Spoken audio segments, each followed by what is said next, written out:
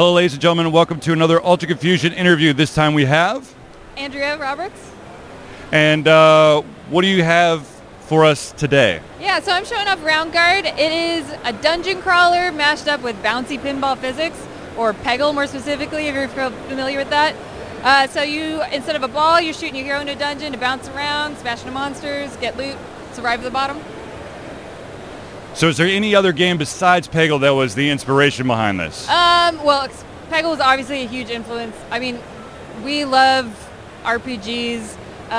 There's a lot of D&D nerdy references in this game. I've got my Jelly Cube shirt on, who's a character in the game. So there's a lot of that kind of stuff going on. So how long has this game been in development? A little over 2.5 years. A little over 2 years, sorry. Mm-hmm. We're a part-time team, so we were working on it half-time. That's where the half came in. Yeah. So as a part-time team or half-time team, how many people are currently working on this project? There are 2 of us. I do the game and art, and then my buddy does the code side. And then we get a little bit of support on like audio and stuff like that. So is this strictly a single-player game, or is there... It is a single-player game. There is a competitive aspect to it. So you're trying to survive all your way down through the dungeon, but you also are getting score gold as you're going down. So the higher you can get that gold, the better you'll be on the leaderboards.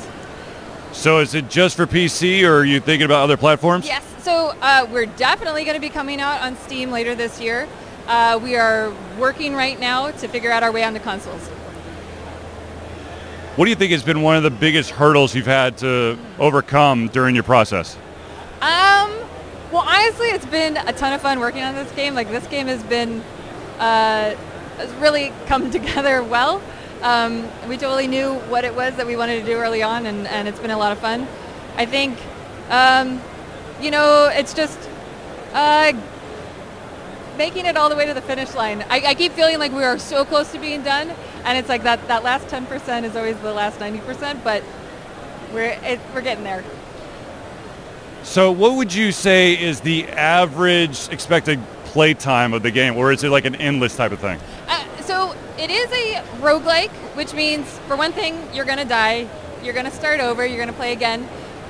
Every time you do, we rebuild the dungeon, so it all comes together procedurally. It's a new feel every time. There's new events, there's new, different enemy placements and loot and all that kind of stuff.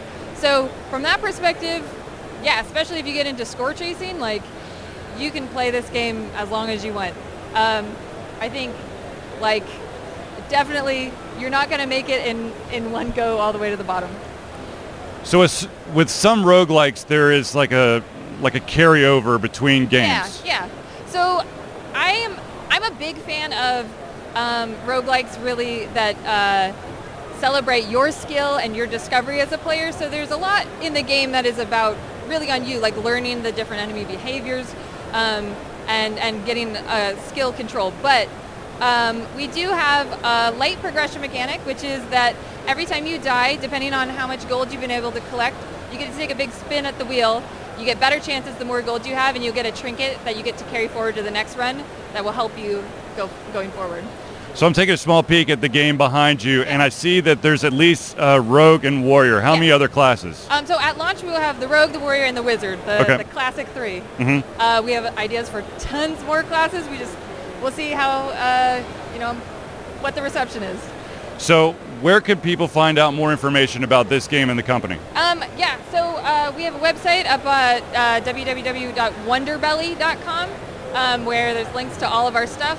We've got a Round Guard page up on Steam, where you can go and wishlist it, which would be awesome. And then you'll hear about the game when it comes out. And then, we have a Discord where we've got a great community who love talking about the game, but also love swapping bad puns and RPG memes. So. Mm-hmm. Well, I want to thank you for taking time out to let me do this interview. I wish you the best. Hopefully, I know that this is going to go on my wish list when I get home. Thank you so much.